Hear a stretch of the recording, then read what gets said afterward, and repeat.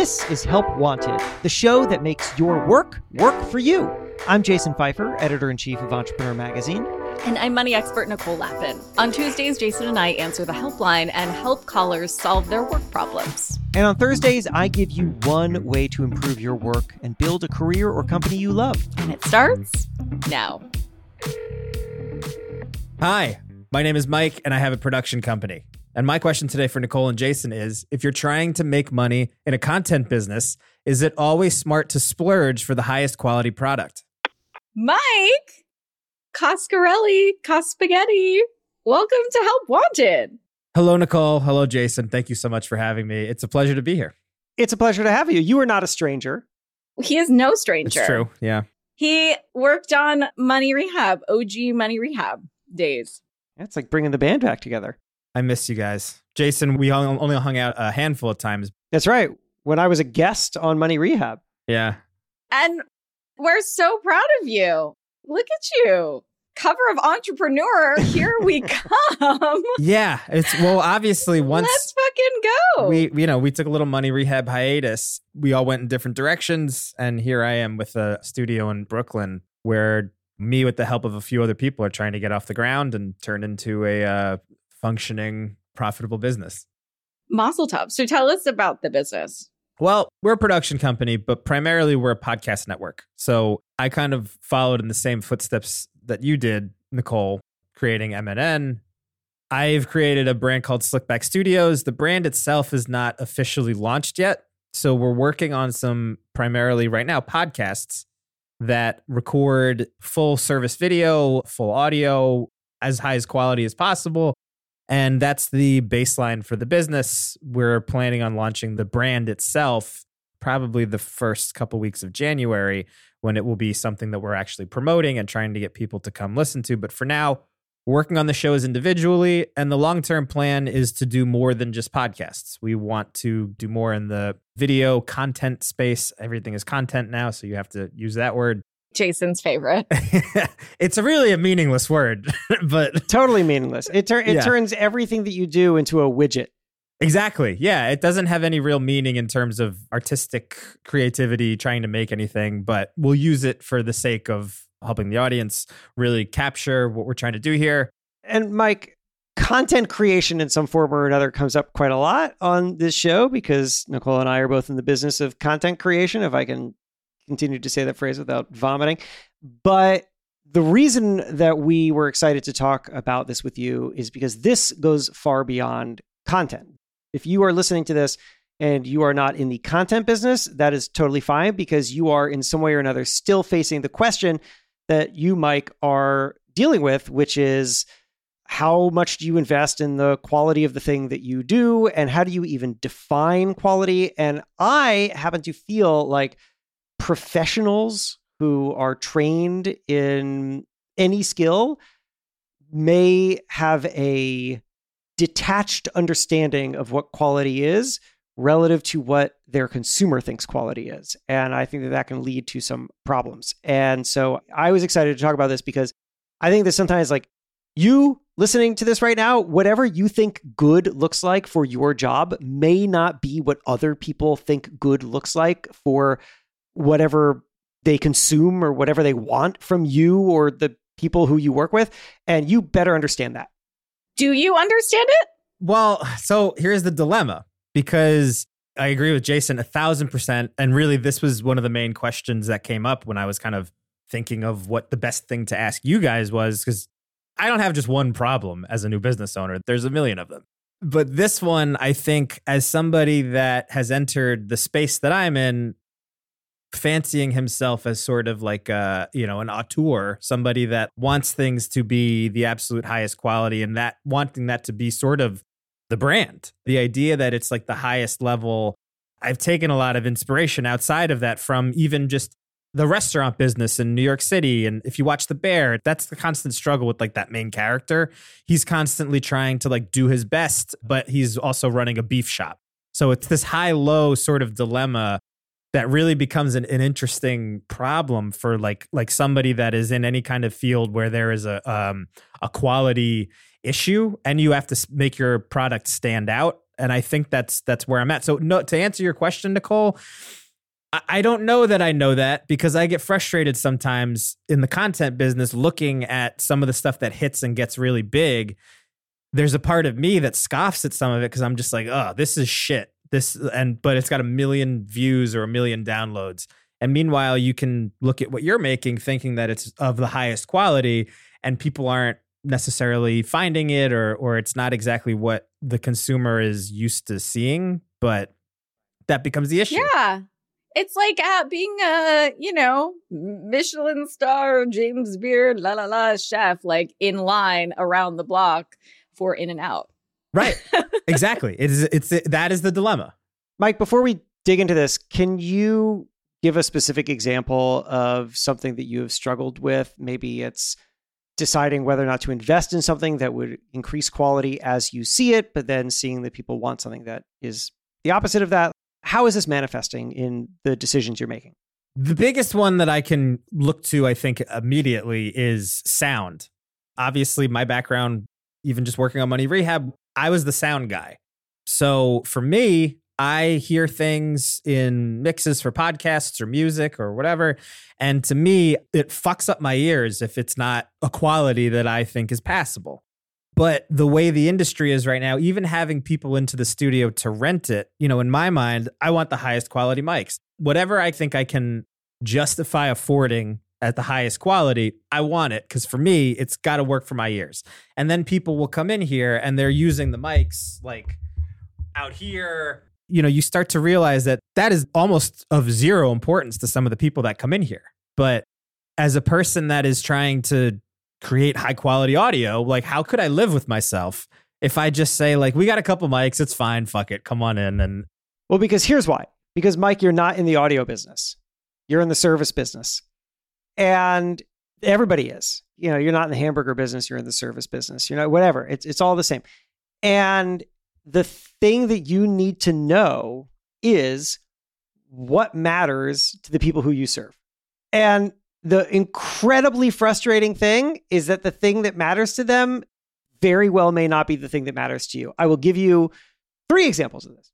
Example number 1, I have a friend who runs a paint and sip. They're art studios. People come in and they learn how to paint and they bring their own wine.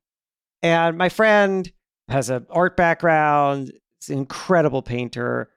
And when he first started this business, he was like, I'm going to teach people the classics. They're going to come in and they're going to do Van Goghs and it was tough to fill those classrooms. And then he started offering classes online where people would come in and just paint the crappiest, cheesiest landscapes and like paintings of flowers and stuff. Just like stuff that makes you want to vomit as an artist. And those rooms filled immediately, which he hated, but that's how he built his business. Number 2 is I used to be obsessed with magazine making. I'm still in the magazine industry now, but I used to be obsessive over what magazines were doing and how to cram as much on a page as possible and how to work with the designer to make the most elaborate designs and, these cool things and text all over the place. And you got to turn it upside down to read it. And I don't make that for my own magazine anymore because I have one designer, Paul, bless him, who has to design the entire magazine because that's the budget we have. So our pages are pretty simple, which means that I haven't looked at anything but simple pages in a long time. Recently, I picked up an issue of Wired, which still designs like that, and I found it impenetrable. I could not read Wired because I couldn't follow anything that was happening on the page, even though I understood exactly why it was designed that way, because it was made by a bunch of people who love making magazines. Example number 3. Entrepreneur Magazine, which is where I work. So we publish on entrepreneur.com both stories written by professional writers who sometimes spend months on 3,000 and 4,000 word pieces that are lovingly picked over. And then we publish stuff that somebody wrote in 5 minutes for breaking news, or something that a non-professional writer, like just an entrepreneur wrote. That's 5 ways to market your business for free or some whatever, right? And then you look at the traffic and you see that almost always the stuff that was like cranked out or was written by non-professional writers does infinitely better than the stuff that was lovingly crafted by professionals. And all of this has given me the rather brutal, but has to be respected understanding that my sense of taste does not match the consumer's sense of taste. And if I want to be in business, then I actually need to understand the consumer's sense of taste and then bring my quality sensibilities to it, but making sure that I remain in the business that I'm in, which is ultimately the service business. As I've been saying this, you've been nodding along because I think I'm saying things that you may know, but have had a hard time accepting. That's exactly what it is. The weird thing when you go into these types of businesses where you really put a lot of heart and soul into the creative aspect of what you're doing, that could be basket weaving, podcasting, or cooking, or, woodworking, whatever. You have to almost kill a part of yourself unless you're a hit right out of the gate, which, how often does that happen? It hasn't happened here. But I do think that's the thing that's difficult when you put so much love into the product that you're trying to put out there.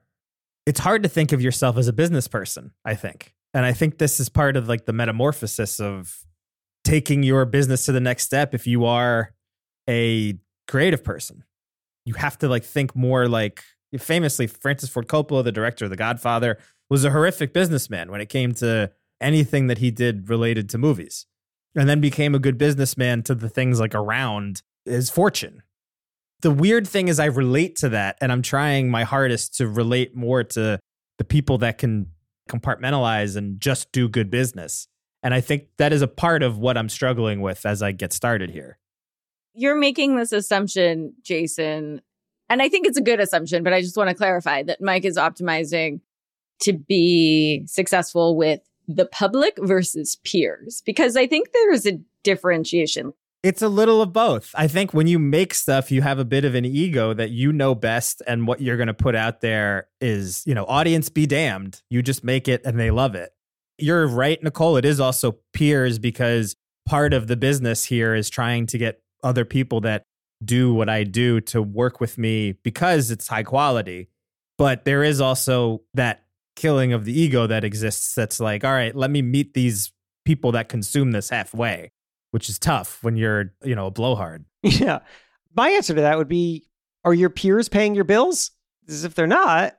I will say that as of right now, because we're not publicly open for business yet to consumers, the people that are paying the bills are people that will come and rent the studio and use stuff. So I've worked with some production companies that needed a place to do a voiceover, and they'd come to me, and then we'd get their person in here. That's really where the brunt of the business is right now. But yeah, Jason, moving forward, the broader picture is to eventually, get advertisers on the shows that we work on and work directly with. We're trying to be in your business. You know what I mean? This is what the grand plan is. Why? Or part of it, at least. Yeah, trust me. I ask myself the same shit every day. Yeah, that's for another call. I'm going to give you a fourth example, because as we were talking, and make a broader point about it. Stick around. Help Wanted will be right back.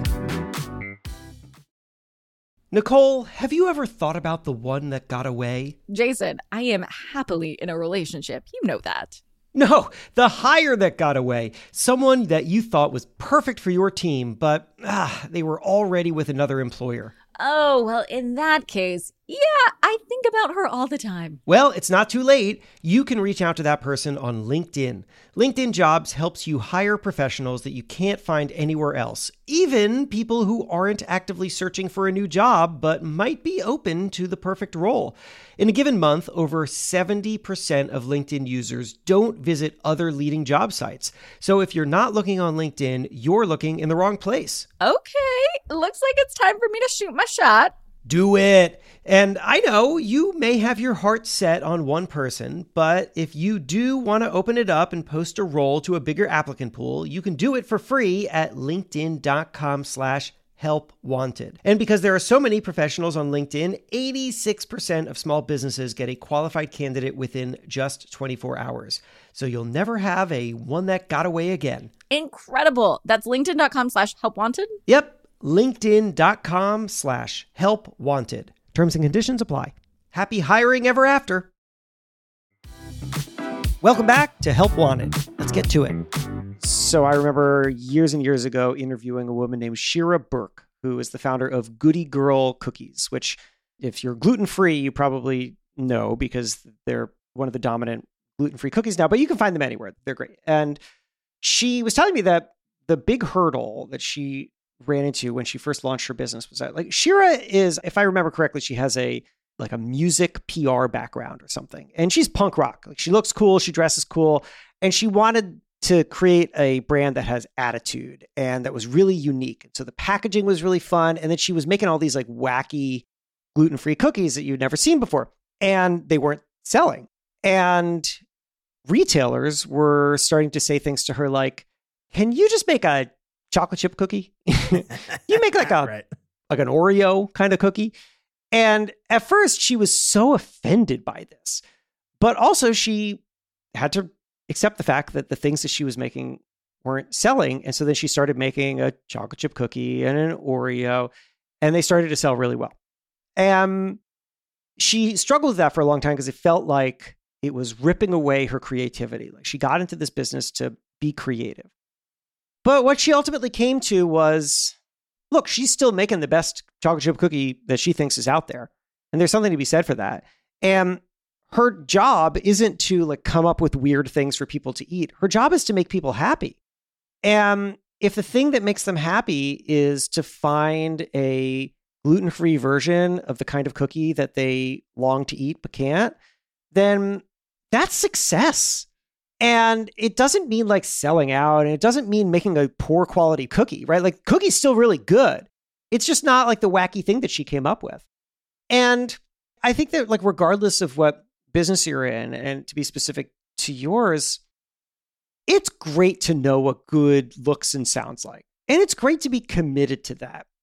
And I think that where you might want to adjust is, number one, and you're going to have to make decisions about what to invest in and what not to invest in. And you're going to want to ultimately start to optimize for the things that are going to like matter the most to the people who are coming in, right? Like, if it's between upgrading the microphone in a way that only you will hear, or buying the more comfortable chair and some cookies that they can eat while they're in the studio, maybe the comfortable chair and the cookies is the way to go, because that's going to matter to them. And give yourself a break, because you know you can create an incredible audio product that audio nerds will love, and there will be the opportunity to do that. But that doesn't mean it has to be the thing that you always do. And it doesn't mean that you're doing crap when that's not what people want. It's funny that you bring up the cookie thing, because I had somebody in here probably 2 weeks ago, and somebody said something to me about how I should have a fridge in here. And I was like, what the hell are you talking about? Who cares about a fridge? But you're right. Even if it's just the service of having people in here to record, if they really don't know the difference, I guess it's something that I just have to swallow and get the fridge and not worry as much about the microphone, or worry about like having the highest quality camera in here or whatever. John Taffer, who hosts this TV show called Bar Rescue, he makes this point that I really like, which is that when he talks to restaurateurs, he says, you are not in the food business, you're in the reaction business. Which is to say, like, if the food doesn't come out and doesn't get a good reaction, if people don't sit up and they're like, that looks delicious, oh, I can't wait to dive into that, then you have failed. It doesn't matter how good the food tastes. You're in the reaction business. You need to manage people's experience of being there, not just how good the food is. And I think it's a really valuable exercise, like, regardless of what it is that you do, to just ask yourself, like, what business am I really in? And take yourself away from whatever it is, right? Like, you're not in the business of creating audio. I would say you're in the business of helping people communicate or something like that. What business are you in? For right now, I think that's fair. I think that the scaling up hopes are that it's more the entertainment business, or the business of making people feel good or pass their time or whatever. But there's times I also feel like if people are just coming in here to use the studio, I think I'm in the ego stroking business at times. You are. I mean, all businesses are. Sure. For sure. And who are your customers? And by the way, it can be split. I mean, I look at our customers as being audience members and also clients. But who are yours? I think Nicole was probably onto something earlier when she said that some of them are peers, because for right now, the thing that is kind of the only real income for the business as we get started are the people that are coming that are within the entertainment business that need help with a voiceover reel, or they want to do their podcast here and do a pilot here. And so that's why when I say the ego stroking business, it is similar to the John Teffer thing. Kaffer. My bad. But you want people to come in here and be like, wow, look at the cameras, look at the microphones. This place is like hot shit. This is the real deal. It is similar to that because as of right now, those are the people that I'm serving directly for the moment. I mean, it's a great point, Jason. I really didn't think of it like that. But when nobody knows the difference anyway, I guess sometimes it is just about having the client get excited over the fact that like they see themselves on a screen, they hear their voice in headphones, and it doesn't necessarily have to be, you could maybe save $50 here and there on headphones or the mic or whatever. The bigger question is, do you give people what you think they want or what they actually want? And then it's like double clicking on what they actually want and understanding that better, whether you survey them, whether you ask them. I think like where it gets tricky and where all businesses and entrepreneurs can get themselves in trouble is when you assume any of those things. The moment with the fridge is a really instructive one, right? What that tells you is that there are things that people want that you're not thinking about because you're not thinking of it as service that you provide. So it's worth asking. When people come in to use the space, ask them things like, what would make this better? What other needs do you have that I could fulfill? Companies have these people who are often called audience insights researchers who basically ask customers versions of these questions. It's like, it's not just like, what do you like?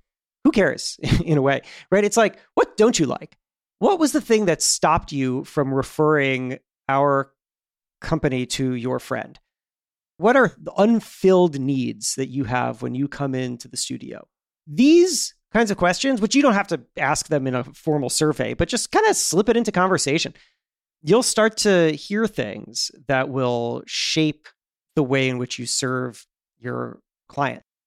I was talking once to the president of Reebok years ago, and he was telling me about how, in his view, you can't compete on quality anymore.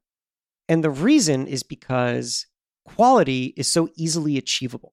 Manufacturing is so good now and so readily available that pretty much any company that makes a product can make a good product. If you launch a pair of scissors into the marketplace, you cannot compete on being the sharpest scissors. Everyone's the sharpest scissors. You can't make a sharper scissors than already exists in the market. So it's got to be something else.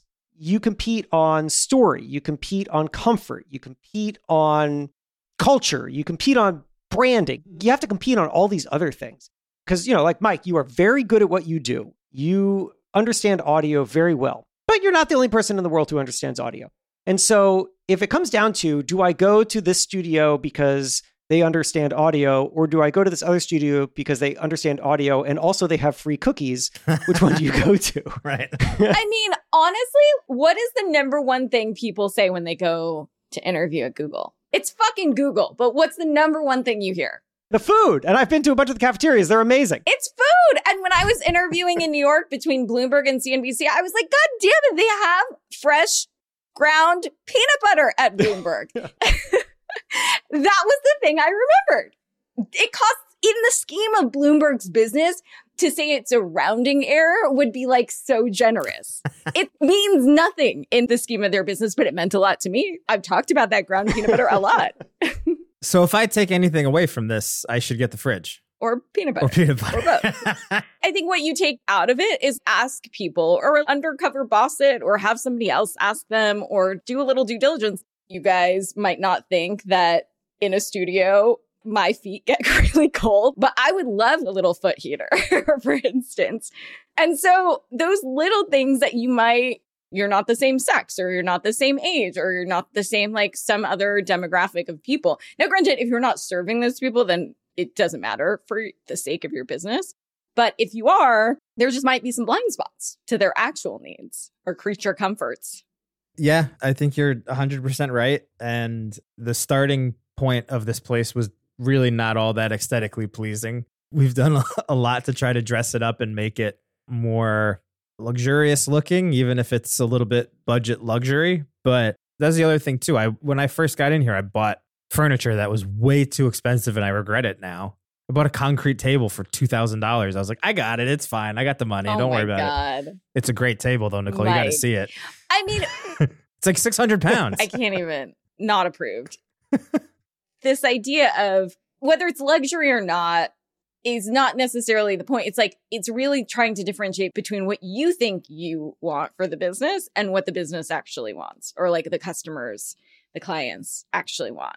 And so, I don't know, like maybe Anna Wintour is your client and she fucking loves a concrete table, in which case, like, buy all the concrete tables. So like, looking at it in a vacuum, we don't know what the best investments are because you're just the barometer. I mean, we'll all be the barometer. Like, I don't think anyone really wants a $2,000 table in the scheme of startup land. But these areas that you might not even realize because you're assuming what's good or not, like you're probably so overwhelmed by 1,000 decisions that you're making, firefighting all day long, that you're trying to make the best decision. It's not for lack of wanting to make the best decision or wanting the best for the business, but it's just you're not even putting it in the priorities to ask, which actually should probably be scooted up so you can better make those decisions. Like, I don't know, when I'm in a studio, I'm just looking right now around my studio and I'm getting an extra hook because I have like a lot of things that I just throw with all the shirts that I need to change. Like, do you have a hook in your bathroom? I don't know, or a rack? Maybe you don't need that, but if I were in your studio, I would want that. And it's a hook. It's $5. It would help me and make my life better and more convenient. And you might not realize that because you wear the same shirt. I mean, Jason wears the same shirt all the time. Jason can't taste. I know it's our favorite discussion, but like Jason doesn't care about fucking peanut butter, but Jason probably cares about a phone charger or something. I don't know. Yeah. Also, even though I can't taste, I still like peanut butter. I'm going to read you some random thing that I found online that has a slightly different message, but I think applies to this too. Whatever you think you can't do, just know that there is someone who is confidently doing it wrong right now. They have no plans at doing it better either, and people are paying them to do it. Please believe in your own excellence as much as they believe in their mediocrity. All right, here's why I'm reading that to you. How does it apply to this moment? Here's how it applies. Because there are studios that you are going to compete against that are going to be worse than you in like every technical way. They will have invested in less technology. They will be less skilled than you, and they will be doing better than you. And you're like, why? Right. And that message on Instagram was a kind of like self-motivational thing. You believe in yourself just fine. But I think that the thing that you're going to have to remember is that sometimes the reason that people win isn't because of what experts think quality is. And so don't let your expertise get in the way of actually serving the people that you're serving. Because other people may win because, like Nicole said, there's the peanut butter or there's the feet warmers. But I have learned this for myself in those examples that I shared at the beginning of this episode. And it is something I remind myself of all the time, which is my expertise can also be my weakness and my greatest blind spot. And so I want to be good at things, but what I really want to do is be good at things that people find useful and want to make sure that I'm always building that bridge. And that often means stepping outside of yourself as much as possible. That is not to denigrate quality. I love quality, but people sometimes think that the peanut butter is what creates quality. I mean, think about freaking surgeons going to medical school, doing all this schooling stuff. And what do patients comment on the most? Is there fucking like jokes and personality and bedside manner? Like, how offensive is that? So look, we're not saving lives. This is not that serious. But Mike, I will say, pretty amazing audio. Yeah, you got that. Now just get the fridge. Help Wanted is a production of Money News Network. Help Wanted is hosted by me, Jason Pfeiffer. And me, Nicole Lappin. Our executive producer is Morgan Lavoie. If you want some help, email our helpline at helpwanted@moneynewsnetwork.com for the chance to have some of your questions answered on the show. And follow us on Instagram at Money News and TikTok at Money News Network for exclusive content and to see our beautiful faces. Maybe a little dance. Oh, I didn't sign up for that. All right, well, talk to you soon.